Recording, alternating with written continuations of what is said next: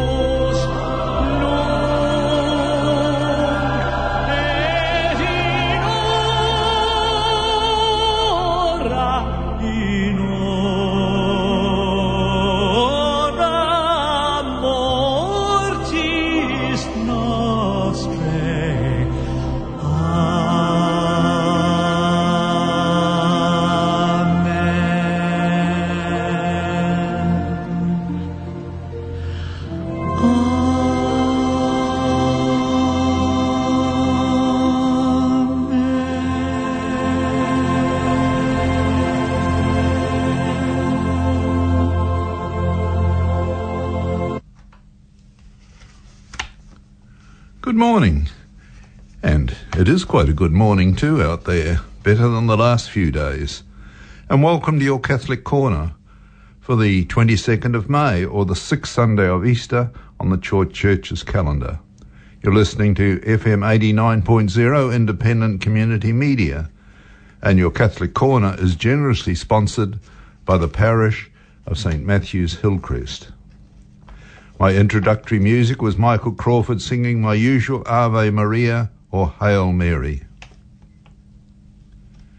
Easter is now 6 weeks past, so why are we still talking about Easter? Easter, or the day of the resurrection of Jesus from the dead, established the cornerstone of the Christian faith. The resurrected Jesus remained with the apostles, encouraging and teaching them to bring his Father's message to the world. Next week is the Feast of the Ascension, when Jesus returned to heaven, promising to send the Spirit to help them. And this help happened on the Feast of Pentecost. But I leave these happenings to a later program. There are many saints' days about now, but none that really stand out, but I'll leave them for later, as they're what I would call no super saints. Tuesday is the Feast of Our Lady Help of Christians. Under this title, the Mother of Jesus is the patron of New Zealand. And since the apostolic times, Christians have turned with great confidence to the Blessed Virgin Mary for spiritual and temporal help, knowing that as the Mother of God, it's also our spiritual mother. Christians have sought her maternal aid and intercession with the Divine Majesty. This Feast of Our Lady Help of Christians was instituted by Pius VII. And we all must remember, some people accuse Catholics of worshipping Mary, which is not so. We only worship God in the form of Father, Son, and Holy Spirit. But, and I'm being a little flippant here, if you go back to your young days when you were trying to make an impression on a young lady friend, it was always good advice to get on the right side of the mother. So mothers always have a special place. So obviously the mother of Jesus must be very special to all of us, and as a human being must be on our side, we hope. So in honour of this feast, let us listen now to a very old and appropriate hymn, Queen of the May.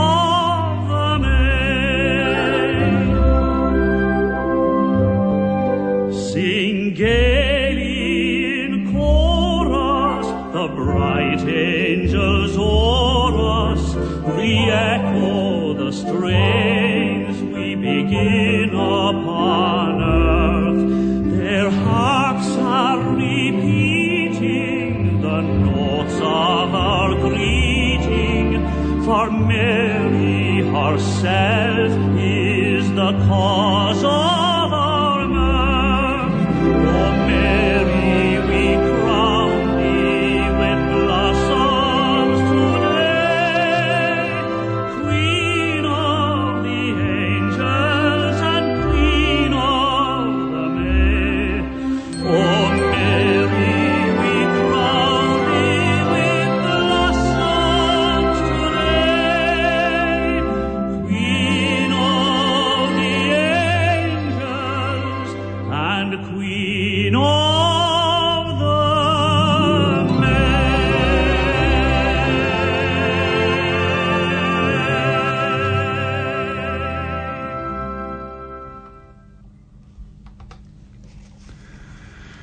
Queen of the May. Now this week we had the budget where $6 billion was spread around. It is not my role or this program's role to comment on the merits of the budget or on the government that presented it. What I noticed mainly on television about the budget was the lack of gratitude or acceptance of what was given out. For any government, how they distribute available funds is a challenge. Health, poverty, education, infrastructure, etc., could each absorb the total amount available and need more.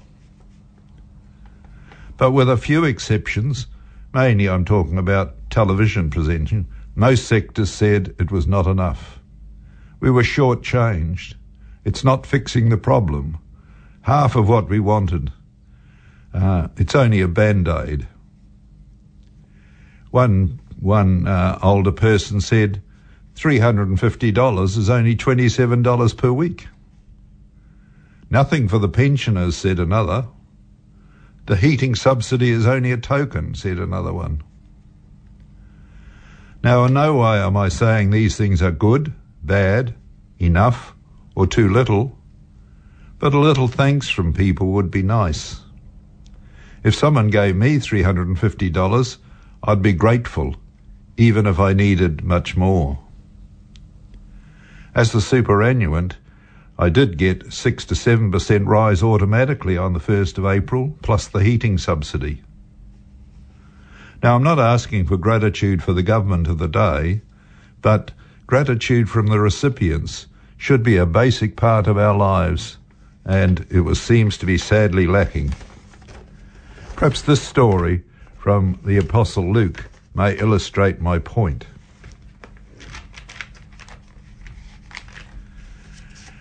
And this is from Luke chapter 17. As Jesus made his way to Jerusalem, he went along the border between Samaria and Galilee. He was going into a village when he was met by 10 men suffering from a dreaded skin disease, leprosy. They stood at a distance and shouted, "Jesus, Master, take pity on us." Jesus saw them and said to them, "Go and let the priest examine you." On the way, they were made clean. When one of them saw that he was healed, he came back, praising God in a loud voice. He threw himself to the ground at Jesus' feet and thanked him. The man was a Samaritan, who of course was outsiders. Jesus said, "There were 10 men who were healed. Where are the other 9? Why is this foreigner the only one who come back to give thanks to God?" And Jesus said to him, "Get up and go. Your faith has made you well."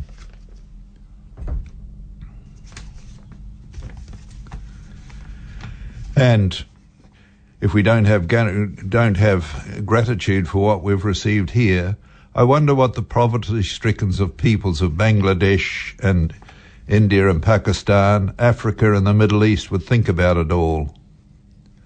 Irrespective of which government is budgeting for New Zealand, or whether this distribution is good or bad, we remain in God's own.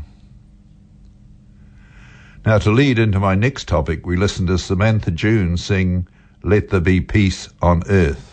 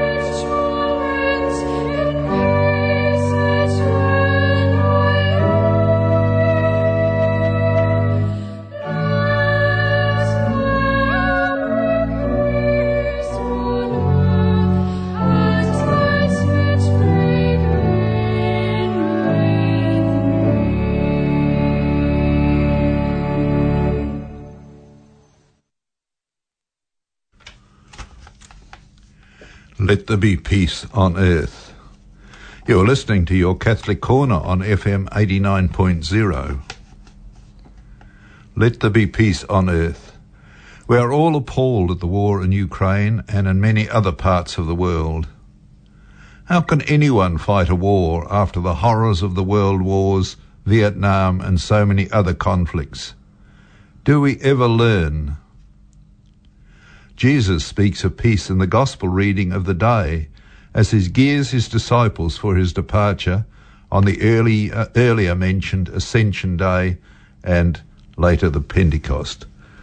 Let's have this reading from St. John chapter 14, where Jesus prepares his apostles for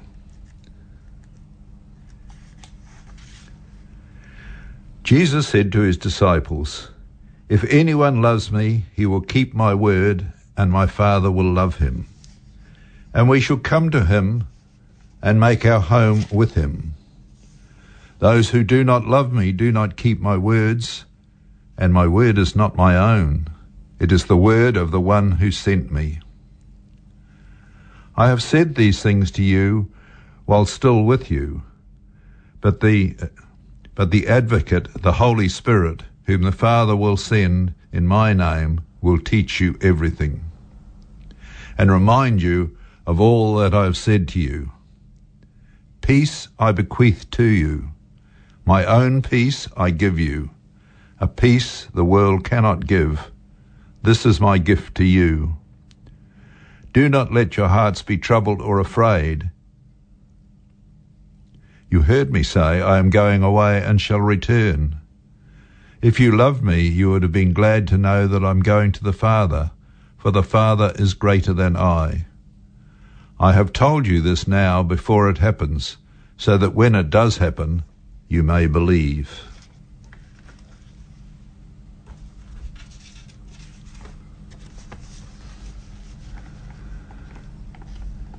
Now all this talk of rising from the dead, going up to heaven, and the Holy Spirit, and the Father, must be all nonsense to the unbelievers. Today, there are some 2 billion Christians in the world, half approximately of which are Catholics. Over the last 2,000 years, there have been trillions more, and all these are in every country, every colour, every profession, rich or poor. How can all these trillions have been wrong in believing the words of the Bible and of Jesus Christ? Sadly today, especially in the wealthier nations, including New Zealand, and among the young and the middle-aged, the faith seems of little or no importance. Church attendance or acknowledgement of God and Christian teaching is diminishing. Put it all down to the Big Bang and leave it at that. Are those millions all wrong, or are so many today living in a comfortable fool's paradise? Now, I know that COVID has affected a lot of attendance and that sort of thing, but Catholic schools particularly, and Christian schools, are turning out people who believe in God, who believe in the commandments. And Jesus said to us that we must God said to us, we must keep the Sabbath holy. But people ignore this, and I look desperately in the paper and life stories of all the people that appear in our media to see if any one of them does anything towards acknowledging God. Most of them say they love Sundays because they can sleep in their pajamas and have a nice brunch somewhere and, veg out. I wonder where God fits into this. I hope they're as comfortable when their time comes to part. So now we have a tune from the Colby Singers singing, "I will not leave you comfortless," because with Jesus going up to heaven, he assured his disciples that the Holy Spirit would be sent and he wouldn't abandon them. So let's hear what the Colby Singers have to say.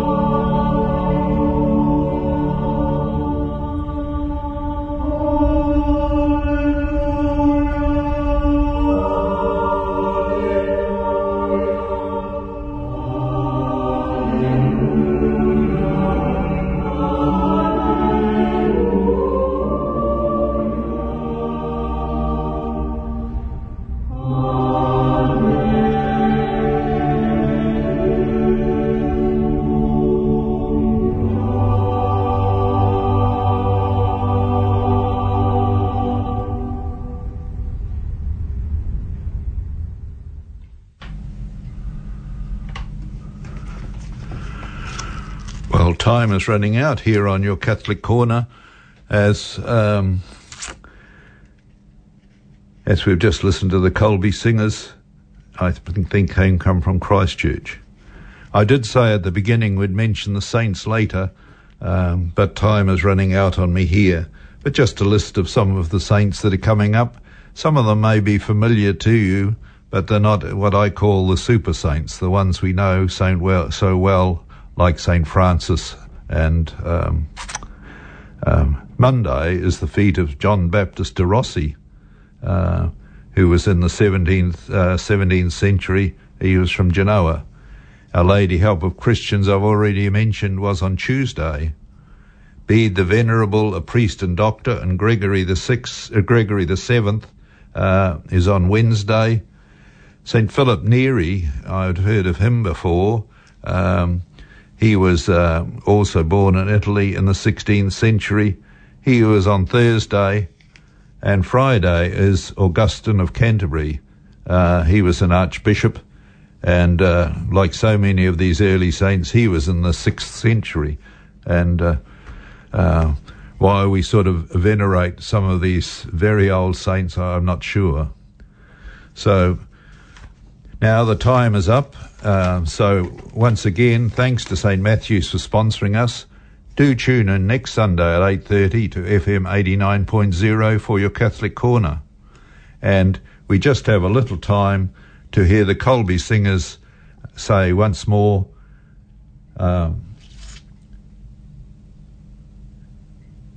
sorry, I'm getting the wrong number. Let's hear the Colby Singers sing Praise to the Holiest in the Height. And have a good day out there.